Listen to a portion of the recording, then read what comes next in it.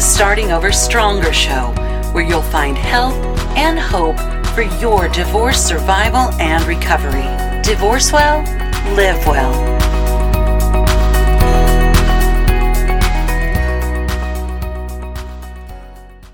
Hello, and welcome back to the Starting Over Stronger Divorce Survival and Recovery podcast.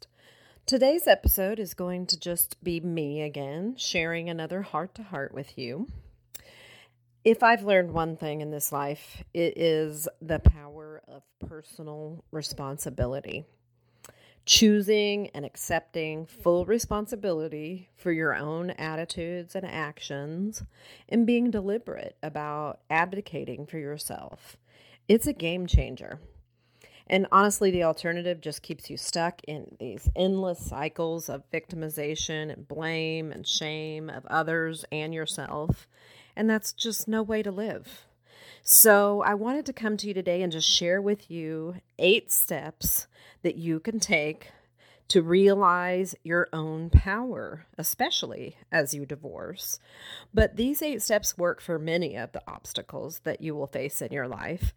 And they're all about taking the high road to work more effectively with your soon-to-be ex and others. And the result is your peace of mind, and most likely also a more favorable outcome in your divorce. There's an old saying that if you expect the best, you very often get it. Now, we certainly can't predict the future, but maybe we can play a part in creating some of it. Today, I want to just lay out these 8 steps that you can take in the direction of taking the high road. The concepts come from a combination of materials from my certified divorce coach training, a book called Taking the High Road by Karen Covey, and from my own personal and professional experiences. So maybe your married life has already given you an education in how to take the high road. Or perhaps you've begun to realize that you're not proud of some of the ways your divorce and your soon-to-be ex have caused you to feel or to act. Do you feel like you might not be fully living in alignment with your values? Are you desperate to find a way to offload some of the stress from your divorce? I know you want to be able to look back on this time of your life and not have huge regrets about the decisions you've made or how you handled things. And the truth is that you have the ability to create some of the outcomes that you're desiring for your divorce simply by expecting the best of yourself and of others. So what is taking the high road? Well, really, it just means that you're committed to creating the best intentions for yourself and for those that are impacted by you. Your family, your friends, coworkers, yes, even your soon-to-be ex, your lawyer, and the other professionals that will assist you as you go through your divorce. Taking the high road just means retaining your dignity, your self-worth, and it means loving yourself well through the many moments that are going to be so overwhelming and hopeless that they routinely drive even the most patient of people to become someone they don't recognize in the mirror. It really means bossing yourself around, insisting to yourself that you are going to do what is healthy when you feel like doing the exact opposite. And it means surrounding yourself with positive and influential friends and professionals who are going to challenge you when you're not at your best.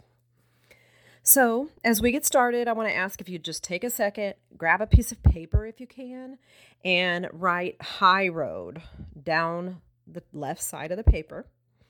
These 8 steps that I'm going to share will become an acronym to help you recall these important ways that you can protect yourself and contribute positively to your divorce. So the first step is going to be that letter H, and that is to honor yourself. How do you do that? Well, you recognize who you are at your core. Think back to some time when you were really happy, really felt like you had life by the horns, and you really just were living your best life, your best self, your true values. You know, what's important to you? One example of honoring yourself would be resisting the temptation to lie, cheat, or hide money, even if your spouse is doing all three of those things, especially if your spouse is doing that. Stooping down to their level just drags you both down farther. It's a no-win situation, and it's the exact opposite of the spirit of taking the high road. And if you or your attorney can find a way to be able to illustrate to the judge about your spouse's indiscretions, your case can be much stronger. Unless, of course, you've been dishonest too. And the same goes for communication.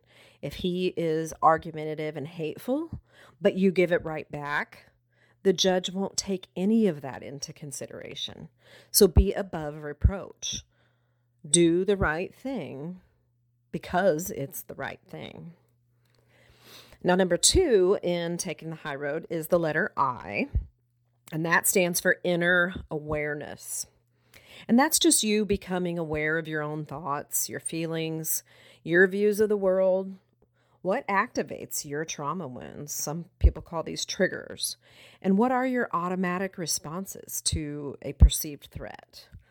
Become aware of what matters to you and why it matters. One example of inner awareness would be choosing not to play the upper hand just because you can.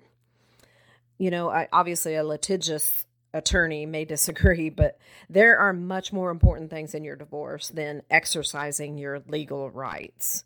You may find along the way that you suddenly tap into some information that would allow you to destroy your spouse legally, financially, or emotionally. And frankly, he may even deserve it. But you have to think long term, big picture. Who else is going to be affected? How are you really going to feel when the anger subsides? And I promise it will. When you are 5 years down the road and you are consumed with guilt, you will regret having exercised your legal rights in a matter that might have been better left alone. Doing the wrong thing for the right reasons always leads to disappointment and hurt. Now, number 3 is G, which is generous listening. And here you just want to stay present in the moment, listen deeply, be curious as you listen to yourself and to others. And even for people who you don't care for, like your soon-to-be ex at the moment, don't just listen to the words that are being spoken. Be generous in listening for the meaning that's behind those words, the feelings and the fears and the motives behind that. So, for example, when your spouse says or does something hurtful to you, take a deep breath, walk away, don't reply, refrain from engaging, don't take the bait. Self-control is hard in these moments, but my gosh, I'll tell you, it yields rewards that will be felt for much longer than the momentary pleasure of trying to win yet another fight with him. I mean, think about it. Didn't you file for divorce so that you didn't have to fight with him anymore? And even if he filed, wasn't there a moment after that when you realized that maybe now the fighting was finally going to be over? So don't do it. You can rise above it. You may feel like taking the high road in this way makes you a pushover or like you're letting him win. But the truth is, you're the winner every time you walk away from a would-be fight and take it to your attorney, or if you have a divorce coach, take it there. These are the moments that are going to allow you to build up your strength and your reserves of resiliency to be the strongest and most courageous version of yourself. It pays dividends you have yet to fully comprehend. So just trust me, trust the process. Number 4 is that second letter H, hot button management. You want to be aware of what activates you emotionally, what triggers you, what makes you feel threatened. When your buttons are pushed, Is the problem the button pusher or the fact that you have a button? Think about that for a minute. When you begin to gain recognition of what activates you, throws you into fight or flight mode, or what some call the reptilian brain, what hijacks your amygdala, you can learn how to unhook yourself and to focus forward. And from there, you can move toward what you want. Disable that hot button, and that button pusher loses all the power they once held over you. Because frankly, as it turns out, just like the good witch Glinda told Dorothy in The Wizard of Oz, you had the power all along, my dear. You just had to learn it for yourself. So one example of a hot button would be when your ex says or does something that makes you want to tell your kids, or maybe it's a heat of a moment thing, especially if they're older.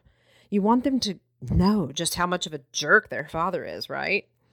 And this is a big one, ladies. Yes, you will want to tell your kids the truth. But the first truth is that there are things that your kids at any age do not need to know. Like the fact that their father had an affair, for example. That's between you and him. If they ask you point blank, isn't it still honest to say that's an issue between your dad and I and not something that you need to worry about? I love you. And then change the subject. Not telling them things like this is not dishonesty. It's protecting them. And that's what parents do. Now, there are some ways you'll need to be honest with your older kids for their protection. If, for example, they are struggling with toxic, dysfunctional issues within their father-child relationships. But this is an exception to this rule, and it is really important that it is handled delicately under the guidance of a qualified mental health professional, and that does not fall under the category of hot button management because it's not done in anger or haste. It's a well thought out approach to guiding our children to better understand important interpersonal relationship dynamics so that they do not repeat painful generational patterns. Now, number 5, the 5th step in taking the high road is the R of respecting relationships. We do not successfully navigate divorce by being in control the whole time. Now, it's hard not to want that, but the reality is that there's a ton of give and take. You may be one of the fortunate ones and find that one or both of you has come to a place where you're able to truly conduct yourselves so well that this turns out to be the most agreeable that your conflict management has ever been. And don't be surprised if this is the case, that you may have fleeting feelings of, why are we getting divorced if we can manage divorce this well? In most cases, this sudden agreeability is not a sign that you should stay together, but that you're both feeling so relieved that it's coming to closure, that the fight or flight has left, and you're willing to collaborate to ensure a timely and positive ending. You can finally agree on one thing. The marriage is over, and you both want it to be done so that you can move on. For others, and in fact probably most others, there is still a high level of anger, fear, lashing out at one another.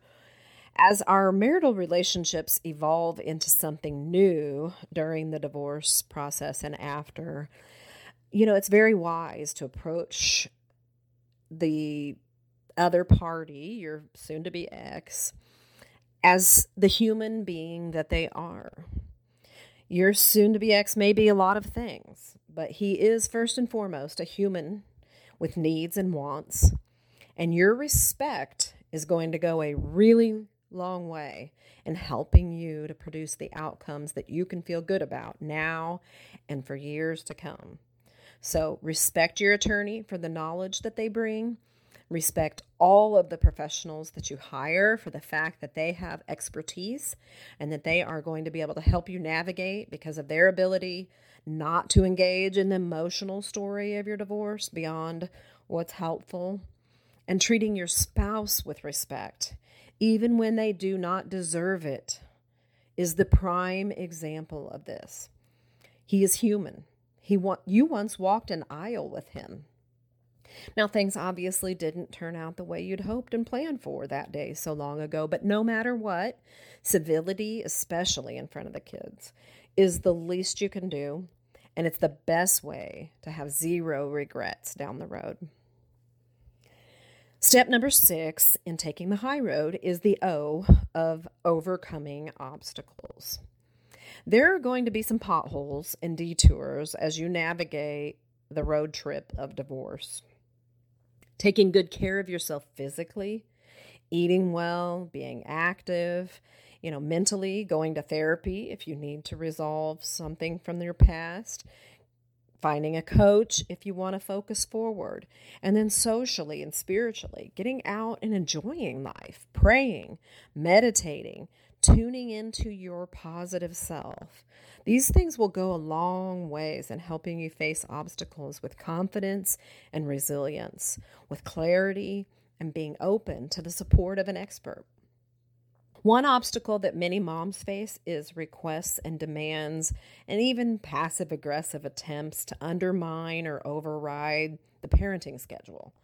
And this can very easily become your kryptonite, daily or weekly, draining you of your energy and ability to parent well, if you fight it. Switching days and times without making it a big deal will go a long way in diffusing the constant drama. And yes, it's a pain to have to rearrange your schedule to accommodate your ex or his new dating life or his seeming inability to make plans anytime other than the last minute. But it's also an opportunity for you to spend more time with your kids, or if he wants to have them when it might officially be your time. It allows you some extra time to breathe, to enjoy some me time, to sleep, to pray, to go out for drinks and dancing with friends, or to go on a date. The rule of thumb is that if the request is better for your kids or doesn't harm them, just do it. Do what makes your kids' lives easier. And just bear in mind as you let go of this constant struggle and choose instead to become flexible and easygoing about changes, you will soon realize that the demands may become less demanding. Sometimes all a cantankerous ex wants is to keep you off kilter. Or maybe they just don't care how they affect you. But who are we really helping by clinging so tightly to what's fair or right? How might instead everyone benefit by you deciding to overcome this obstacle by choosing to see it as an opportunity rather than an obstacle? Step number 7 in taking the high road is the A of allowing others what is important to them. Here you want to decide what is important to you in the divorce and what will be important to you and your family as you move into the next chapter of your lives. What will be in the best interest of your children as you co-parent. And listen for what is important to the other person so that you can begin to open your mind to some give and take. Maybe what's important to your ex is being kept in the loop and not feeling like he has to ask all the right questions in order to be a fully informed parent in his children's lives. No matter how much you may despise your ex, no matter what they've done wrong to you, they're still your child's other parent. They are a part of both of you, and you both deserve to be an equal part of their lives. So freely sharing information about the kids with your ex without him having to ask you about everything all the time is a paradigm shift. You will feel it. Your kids will feel it. It is a simple but powerful way to start to co-parent well for your kids' sake.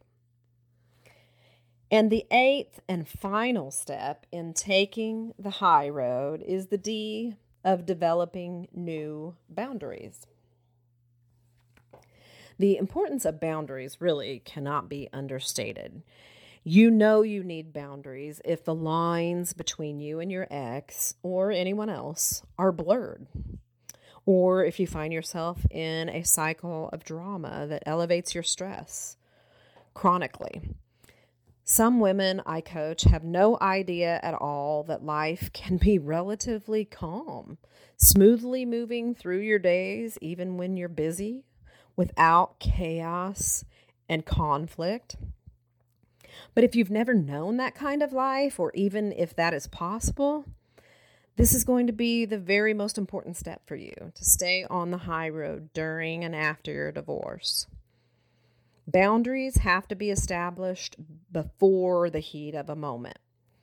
You are in a phase of your life now where you are redefining your relationships anyway. So now is the ideal time to define the new boundaries, which should accompany those changes. As I mentioned before, it's quite ironic and unfortunate when someone files for a divorce from someone because they don't want to fight anymore, but then they go on fighting with them anyway. I wish I could say I don't see that all the time, but I do. And most people usually relate the latest incident on their social media, asking people what they would do if their ex did this or that. But they never stop to look at what they are continuing to do, to cross boundary lines that are desperately needed for everyone's sake. You may very well need to set boundaries with many more people than just your ex. This includes former in-laws, friends who have chosen to take sides and not yours, even your own family, your kids' parents, friends, teachers, and so on. But it goes without saying that the most important boundaries during a divorce are going to be the ones that you set with your soon-to-be ex. It's honestly hard for me to pick just one example of this, so I'm going to narrow it down to the two most crucial boundaries every divorcing woman needs to set. Number one, do not text him 100 times a day. You are getting a divorce. You're severing a relationship. And as hard as it may be to hear, you need to cut the cord for your sake and for his, whether or not he agrees. And this applies to social media as well. Frankly, in the majority of cases, you need to block him and maybe even your former in-laws and mutual friends, especially if your divorce is on the contested docket. This crossing of lines just invites more trouble than you have the energy or clarity to deal with right now. Anything you and your soon-to-be ex need to discuss can and probably should be discussed by your attorneys, or at least in the presence of your attorney, especially if there's a history of high conflict. Period. End of story. I'm not going to elaborate on that. You need to end this connection with him. And in the case that you have kids that are young enough that you must communicate with him about, get an app like Family Wizard and use only that for communicating and only communicating about the kids. If you're resistant to this kind of disconnection, I need you to try to explore why. There is a thing called love addiction, and the truth is that it's not love at all. The chemical releases in your brain from years of constant conflict are like a drug. And like any drug, this is not healthy. Real love does not need to continue to participate in toxic communication. Now, the second recommendation that I'm going to make on a crucial boundary is ending any conversation the moment it becomes emotional. If you have taken the recommendation to block him on phone and social media, you won't need this, by the way. If your communication patterns with your ex don't rise to the level of needing to block him entirely everywhere, you still need to set what I call the BIF boundary. Now, I didn't make that up. Former divorce attorney and author Bill Eddy writes extensively about high conflict divorce, and his number one recommendation is a communication method he calls BIF, B-I-F-F, which stands for brief, informative, friendly, and firm. When you communicate with your former spouse, you need to be brief. Don't over-explain. Say only what needs to be said. Be informative, not emotive. Communicate only to share about factual and practical matters, not emotional ones. Be friendly. This is the hardest one for many people because it's not just not being rude, it's being kind, using positive language like thank you and I appreciate. No matter how hard it is to come up with something that you're thankful for or appreciative of, find it and state it. It makes a difference. Remember, it may be more than your ex who reads these messages at some point. And even if it is only him, you want to remain blameless and contribute to a positive, forward-focused atmosphere during your divorce. And then lastly, be firm. Now, firm is not callous. It is just certain. It is the difference between, I'd like the kids this Saturday from noon to 3 for my mom and dad's anniversary party, if that wouldn't be too much trouble for you, and my parents' anniversary party is this Saturday at noon, and I would like for the kids to be there. Okay, so that was a lot. I hope you took good notes. We covered a lot of ground here today. If you didn't get a chance to write all this down, you honestly may want to go back and listen to this episode a second time with a pen and a notepad in hand, because these 8 steps of taking the high road will, and I do mean will, definitely will change the course of your divorce and the years to come in many ways that you most likely can't even grasp right now that you need and will desperately want as you create a life and as you go forward. So thanks for tuning in with me here today. I hope this was helpful. Again, always, I invite you to reach out to me at Annie@startingoverstronger.com. If you have any questions, if you want to suggest a topic for the show, if you want to share your personal divorce story on the show, just reach out. Let me know. I'd love to hear from you. And again, I just thank you for being here, for tuning in to hear more about how you can get help during your divorce and hope as you are starting over stronger.